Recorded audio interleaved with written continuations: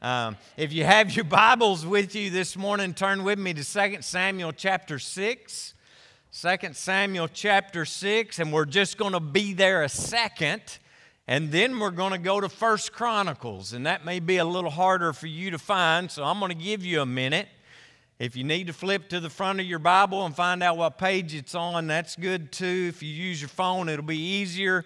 We'll have most of the verses on the screen this morning, starting in 2 Samuel chapter 6 and going to 1 Chronicles chapter 13. And I'm excited to be continuing this series this morning that we've been doing on King David out of 1 and 2 Samuel.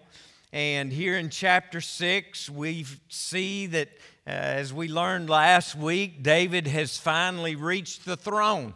He is now the king of Israel, the anointed king that God had Samuel to anoint when he was a very young man. And we saw all that he had to go through in order to get to this place in his life. The road is not always easy, but God is always good. Amen? And so David is now the king of Israel. But this week, instead of focusing in on David's life, and we'll get to a little more about that next week, there's someone else here in this part of the story that I want to look at that I find is very interesting. I've always found he's a very interesting character in the story of David. And again, next week we'll be looking at it, this chapter 6, we'll be looking at it more in depth and in greater detail. But today I want to focus on a man that we're introduced to here in chapter 6, starting at verse 10 and 11.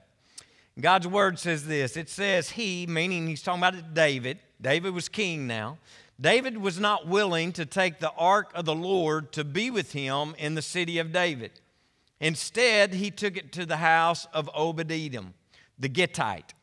The ark of the Lord remained in the house of Obed-Edom, the Gittite, for 3 months, and the Lord blessed him and his entire household. Now, I'm going to say that a lot of you may not be very familiar with Obed-Edom. I know several years ago I did a Bible study on Wednesday nights on the life of David, and we talked about Obed-Edom in that Bible study. But he's not one of the top 20 characters that you would probably think of when you think about characters from God's Word. I've never been in a Sunday school class where the Sunday school lesson was on Obed-Edom, but I believe that this story is a fascinating story, and I also think that it's a very powerful story that we're going to be looking at today. We're introduced here in 2 Samuel of David's story to this man, but there's not a whole lot more detail about him here in 2 Samuel. But if you flip over to 1 Chronicles chapter 13, we do find out some more details about this man. And so I want to pick up our story this morning in 1 Chronicles chapter 13, beginning at verse 14 this morning. The ark of God remained with the family of Obed-Edom in his house for 3 months, and the Lord blessed his household and everything he had. So basically, the same information that we got in 2 Samuel, we have here in 1 Chronicles. But I feel like we need to unpack this a little bit to understand what's taking place here in this context and in this place of Scripture. David, who we've been talking about, is the king of Israel now.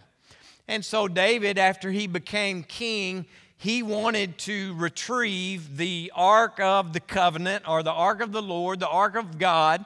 It's known by different names in the Scripture, but he wanted to bring the Ark of the Covenant back to Israel, back to the Israelites who were the rightful owners. They were the ones that God appointed to be the caretakers of this ark. They were the ones that had built it and prepared it. And so David becomes king, and he wants to go and retrieve this ark, because what this ark represented was the presence of God. And not only the presence of God, but also the power of God is what this ark represented.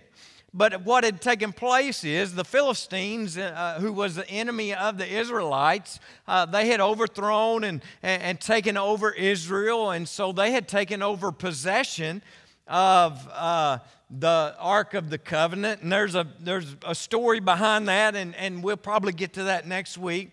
But they moved it, and it ended up in a place called Kirjath Jearim, and it remained there ever since Saul was the king. And in verse 5, in this chapter, we learn that King David has gathered the Israelites together. He's got a big group and an army, and they're going to go and they're going to get the ark, and they're going to bring the Ark of the Covenant back to its rightful place. But basically, what takes place in this story, and we'll look at him next week as well, but basically a man gets killed while trying to transport the ark. It actually was about to fall off this cart that they had made to transport it with, and he had reached up to keep it from falling, and he had been struck dead because the commandment was from God that no man was to touch this Ark of the Covenant, that it was to be carried a certain way and all this. But basically a man gets killed while they're trying to move the ark, and David gets mad at God about it. Not only is he mad at God about it, but he's about half scared of God about it. And so he decides, he says, you know what? This is not worth the trouble. Let's just drop it off at the next house that we come to. Let's leave it and let's go back where we came from. And so they took it to the house of this man called Obed-Edom. And I want you to think about Obed-Edom. Can you imagine how surprised he was when he got a knock at his door? And he opens the door, and the new king of Israel standing before him, and all these Israelites are gathered out there in the front yard, and they're carrying this Ark of the Covenant on their wagon, and they say, we're going to leave this here at your house. We want you to keep it. And the king proceeds to tell him that, and oh, by the way, if I were you, I wouldn't touch it, right? We're going to leave this here, but if I were you, I wouldn't touch it because it's not going to end well for you if you do. And I'm sure Obed-Edom has said, he's overwhelmed, right? He's overwhelmed with what's going on here just out of the blue, and you can't hardly tell the king no, can you?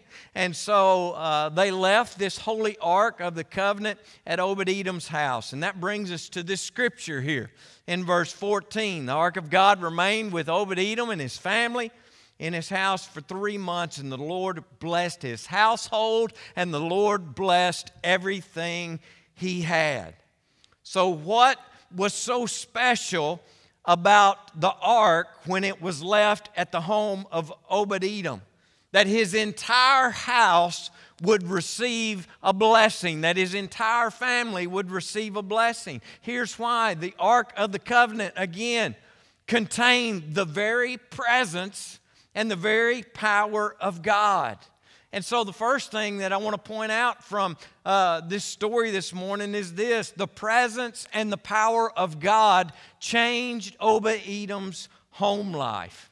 It changed his home life. The Bible clearly states here that his house and all that was in it was blessed because of the presence and the power of God there in his home. Now, does that mean that his life was perfect? I doubt it. I'm sure his wife ran up credit card bills when she went to Branson. I doubt his life was absolutely perfect, but it clearly states here that he was blessed. Amen? I mean, it clearly states that he was blessed, and I'm sure that he noticed that things had begun to change there in his home. His car probably ran a little better. His kids probably started cleaning their rooms. The fire ants in their yard probably moved over to the neighbor's yard, right? And I'm just kidding about that, but be sure and don't miss this. This blessing was the result of the presence and the power of God moving into his home and into his life. And here's the deal for you and me. If we have accepted Christ into our hearts, we now, through the New Testament and what Jesus did for us on the cross of Calvary, when we receive Jesus into our hearts, that means that we receive the presence of God in our life. We receive the power of God in our lives. And when we allow God to come into our lives, God will come into our homes with us if we take Him there. Amen? When we allow God into our lives, we're going to take God into our homes and into our businesses and into our schools and everywhere that we go. And when He is in us, when we have His presence and His power, He will bless us and He will change our lives. And friends, He will change your home. He will change your home. Without the power and without the presence of God in our lives and in our homes, what are we doing? We're living under our own power. We're living under our own presence, our own power and our own presence, not under His power and not under His presence. And we can, friends, I'm going to tell you, you can never find true happiness. You can never find true joy. You can never find peace and blessings without the blessing of the presence and the power of God in your life. We can't be the church that God wants us to be without the presence and the power of God in our church.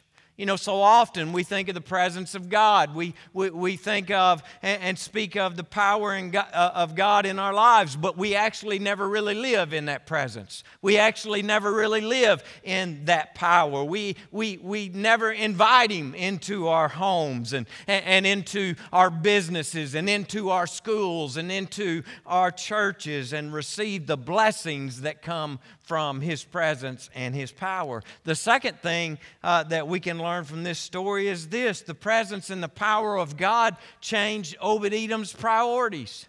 It changed his priorities. One day there came another knock at his door. They came knocking on his door again, and we find it in chapter 15 if you want to flip over there. And they come knocking on his door again. The Israelites have shown back up, and now they want the ark back. Well, why do they want the ark back? Because they've been hearing stories about how God has blessed Obed-Edom's family for the last 3 months because the ark was there. And so now they've decided, hey, that's our ark. And oh, by the way, in this 3-month time, they've done a little research in how God said He wanted that ark transported. And so they come the right way this time.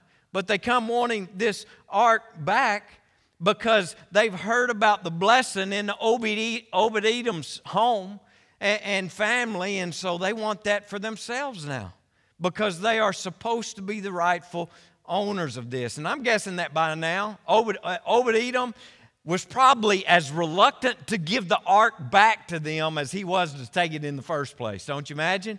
I imagine now he's decided he wants to keep it around. But nonetheless, we see that David began to gather people. There in 1 Chronicles, it tells us that some of you won't like this, but he began to put together a praise band, all right, getting ready for its return, getting ready to worship the power and the presence of God. Look at chapter 15 there in verse 16. David told, I'm going to preach in a minute. I preach better with jeans on, amen?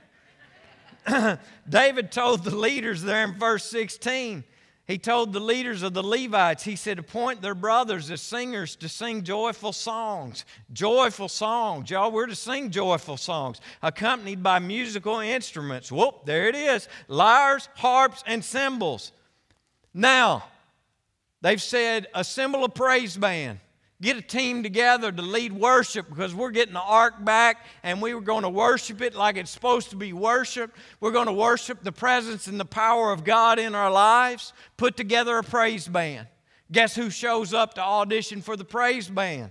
This is so cool. It lists them there in verse 18. Look down at it. You'll see our friend's name again, Obed-Edom. He shows up to be in the band. Don't miss this. He had experienced the presence and the power of God and His blessings, right? He's experienced this. And so now, what's he doing? He wants to continue to be close to the power and the presence of God. He's experienced it in his life.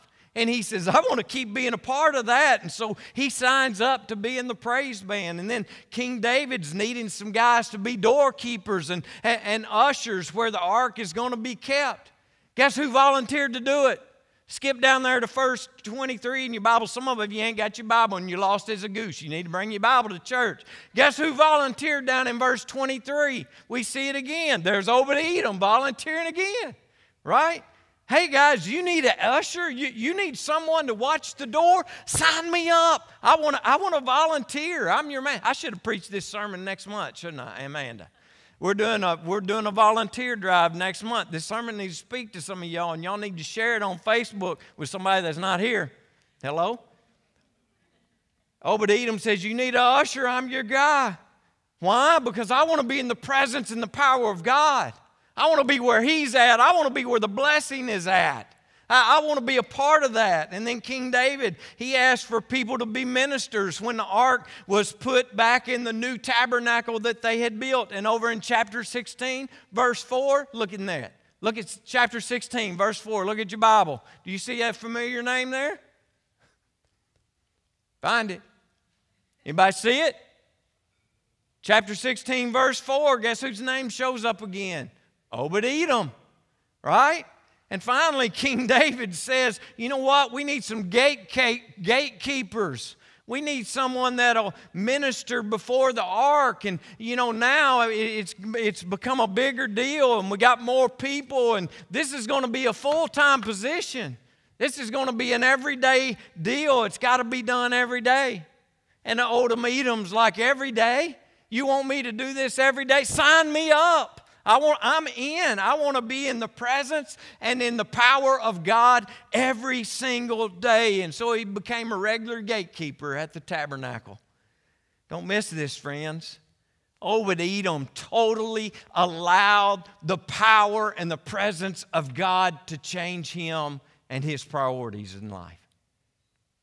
And it changed him to the point that his priorities were on the worship of God and serving Him and nothing else. Every single day. And so he lived in and he enjoyed the blessings of God on his life. And there was nothing asked of him that he would not do. Listen, when we truly understand the presence and the power of God, when we have truly experienced the power of the presence of God in our lives, and we understand that, and we live in the blessing that He has given us, we will want to serve Him. A couple of people are going to sign up when we do a volunteer drive. Friends, when you truly understand who He is, and you truly understand what He's done for you and what He's done for your family, and you're living in and experiencing the blessings of His power and His presence, you will want to serve Him. You will want to serve others. You will want to worship Him. You will want to sing joyful songs. You'll want us to turn that music up just a little bit louder. Some of you are going to be ticked off when you get to heaven because the music's too loud. You'll want to worship Him. The presence and the power of God changed his home. It changed his priorities. And then the third and last thing, not only do I preach better, I preach faster. We're about done. The third and last thing I believe that we can learn from this today is this. The presence and the power of God changed Obed-Edom's family. You see, not only did the presence and power of God change Obed-Edom, but now if you'll flip over to chapter 26 and verse 8, we're going to learn that 62 of his descendants followed in his footsteps, doing the exact same thing that he had done. Look at this. All these were descendants of who? Say it. Obed-Edom. All of these were descendants of Obed-Edom. They and their sons and their relatives were capable men with the strength to do the work. Descendants of Obed-Edom, 62 in all. He not only allowed the power of God to work in his life, but because of that, he was an example to his entire family of how the presence and the power of God can change your life and what He can do in your life. And many of you know sometimes it is overwhelming when we have family members that we know that aren't in a right relationship with Jesus.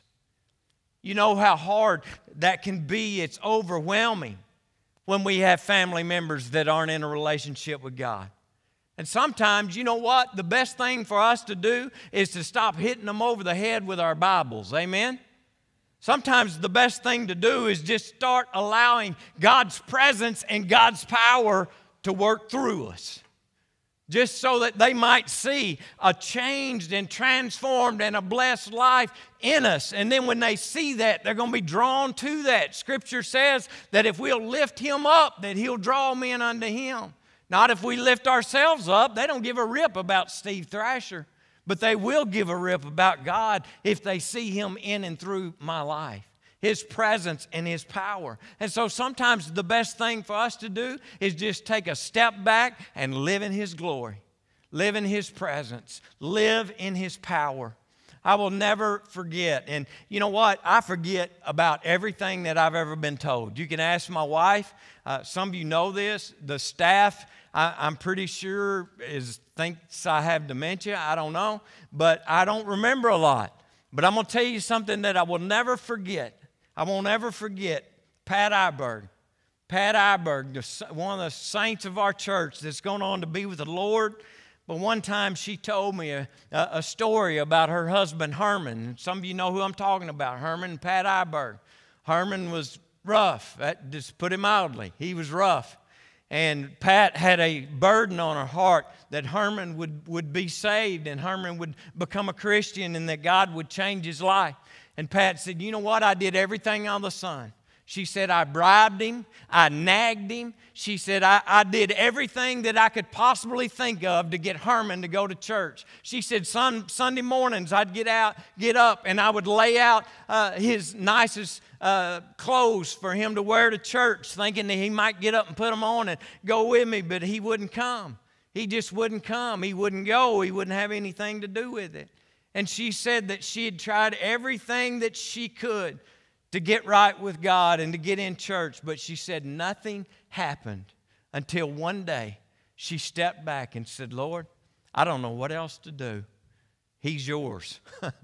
He's your problem now. I've tried everything I know to try. I'm giving him to you. I trust you and my faith is in you. And she said, when I quit trying, when I stepped back and said, God, you're going to have to do this, guess who showed up at church?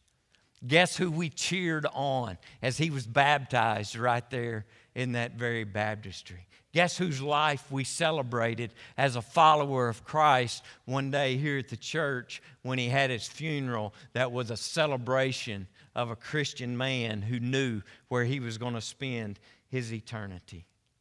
And by the way, God not only transformed and changed Herman's life, but we have seen his family blessed and changed and serving and committed to the church. And this morning he had kids in the early service. I can't see everybody back there today, but he had grandkids in the early service. He had kids in the early service. And I'll tell you how God works.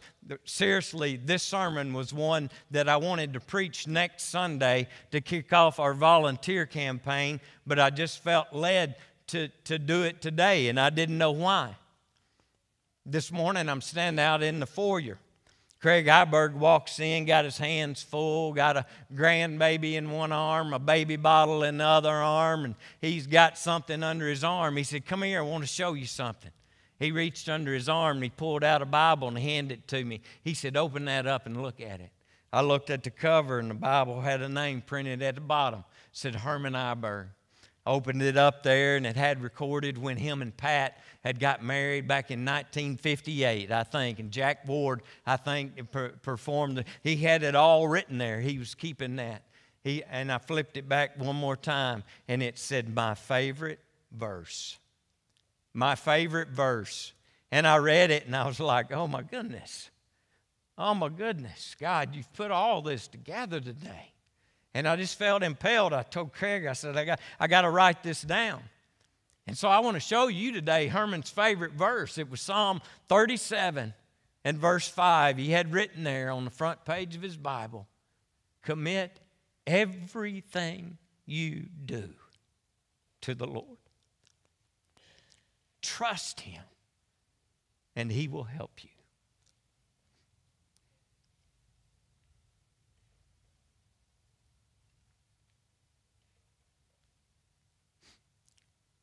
presence and the power of God not only changed Herman's life, changed his heart, changed his home, changed his priorities. It's still changing his family today. And it's still changing his church family today. I don't know, but that's a pretty good verse. Some of you may want to get that tattooed on your arm. That's a cool thing to do now, right? And you know, our staff's talking about having an outing to where we go get tattoos. I may get that put on my arm. Herman's verse. Herman's verse. Maybe that needs to be your verse today. Obed-Edom allowed God to change his life. And in turn, God changed his home. God changed his priorities, which in turn changed his family. Friends, if we want to influence others for Jesus, first we've got to allow Jesus to influence us, to take control of us, to empower us, to fill us with his presence. My prayer every single day is that I would be filled more and more with his presence. And our response to that will always be serving him, serving others, and worshiping him. I love what Louis Giglio said. Some of you know who Louis Giglio is. I'm sure when he said this, he was wearing skinny jeans. But he's a great preacher. I love this. He said this. He said, worship is our response to God for who he is and what he has done. Expressed in our thoughts, in our attitudes, in our words, and in our actions. Think about it. Obed-Edom could have chosen not to allow all this to happen. He could have chosen he could have said, no, you're not dumping that off here. You're not leaving this at my house. And he could have chosen not to. He could have said, nope, you know what, I think I'm going to pass on that. Sounds like a lot of trouble. Sounds like it's going to take a lot of time. I'm busy. I got a full schedule. I ain't got time for this. And then responding negatively and not having time for it and not wanting to be bothered with it, he would have never experienced the change in his heart, in his life, and received God's blessings on him, his entire family, and all that he had. A lot of folks are that way. Too busy. It's too much trouble. Ain't got time for all that. And you see, they never allow God's power to change their lives. They think they can do all their changing on their own, when in all reality, they can't. It can't be done.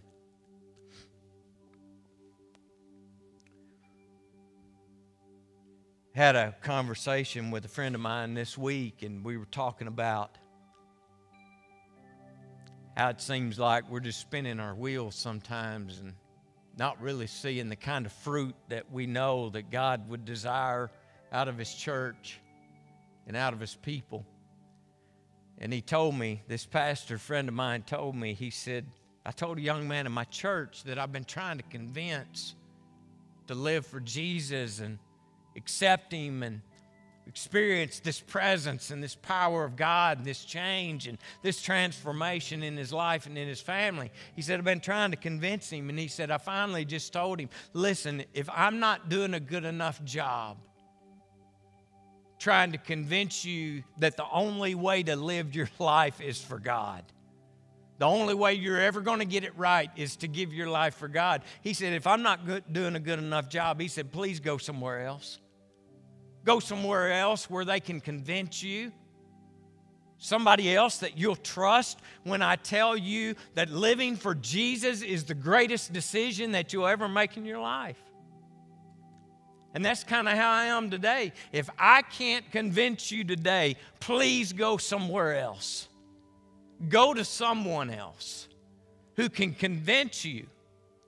The best way to live your life is with the presence of God and the power of God in you, changing your home, changing your priorities, and changing your family.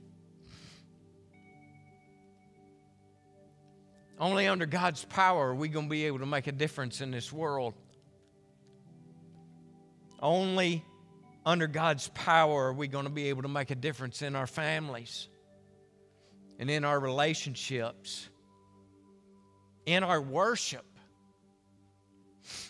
and in our lives.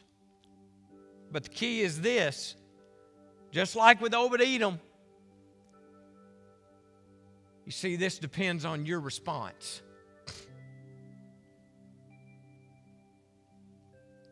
It's either, nah, I think I'll pass. Ain't got time for that. Sounds like too much trouble to me. Or will you be like Obed-Edom and stand in the crowd like he did and raise your hand high and say, God, pick me. God, use me. Use me for your good and your glory and your kingdom. And then experience the unbelievable blessing and goodness and power and presence of God in your life when you do, and in your family, and in our church. I don't know about you, and I don't know if you've ever heard of Obed-Edom before, but I want to be like Obed-Edom, amen?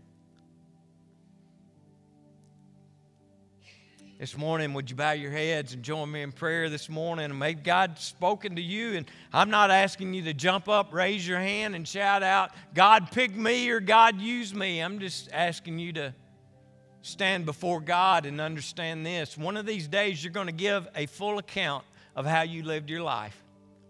And I believe that full account is going to include how we raised our children. And we're going to give account.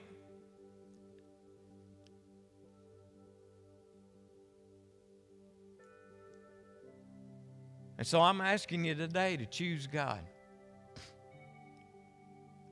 I'm asking you today to choose to serve Him, to worship Him,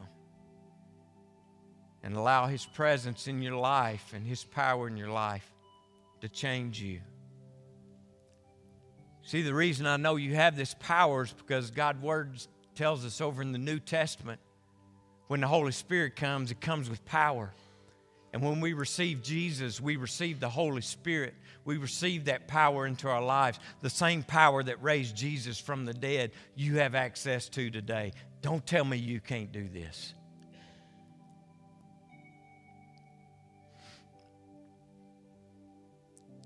Maybe this morning you'd just like to come. Say, God, today that's me. I'm the one. There may just be one here today, and it may be hard for you to get up and come, but today I'm asking you to get up and come, to make that decision.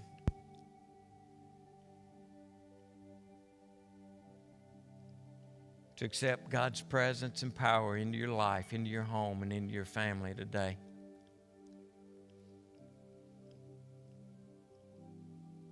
I'm asking you to consider it today. And again, I'll say, if I can't convince you, please go somewhere else or to someone that can. I care about your soul that much. It's not about me. It's about your life and where you're going to spend eternity. Maybe this morning you'd like to come pray about something else, pray about some situation or something that's going on maybe in your life, in your family, a friend's life, and you'd just like to come pray this morning before we dismiss, I invite you to come now as we close.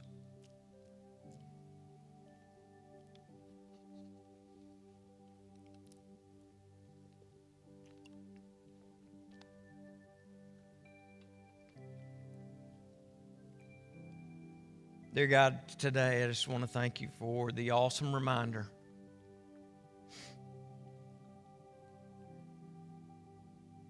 of who you are to me.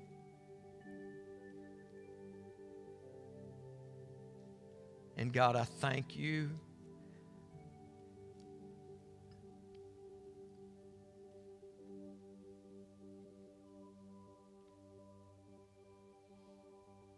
I thank you for your presence. And I thank you for the power that I can live in today.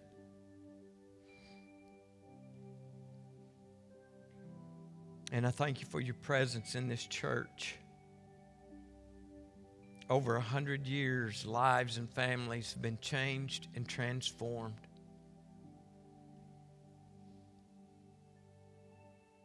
And today, God, I just pray that maybe one person here would make that commitment that Herman made years ago, and they would commit everything they do to you. Trust you, and you will help them. That's the word of the Lord. I pray someone would claim that in their life today. God, I pray for a mighty outpouring of your presence in churches all around this world today. If not here, there. God, we want it desperately here. At least I think we want it desperately here, God. And if there's something standing in the way of your presence and your power of our church, God, I pray that you would point it out, God. And if that's me, let me know. But God, I pray that there would be a revival around this land, in our church, in our community, in this world, God. That your presence and your power would ignite a movement like this world has never seen. That people would be committed to doing your good for your glory in this world. That we'd make it about your kingdom and not about our kingdoms. But your kingdom come. God, you've given us the power. You've given us the help. I pray that you would so fill us, so change us, so transform us, that we would live lives that other people would see you and know you. And God, with that help, not only do we need power, but we need strength, we need wisdom, we need direction. Help us, Lord. And I pray if there's one here today that's not accepted the presence of God into their life, that today would be the day that Herman's verse would become their verse.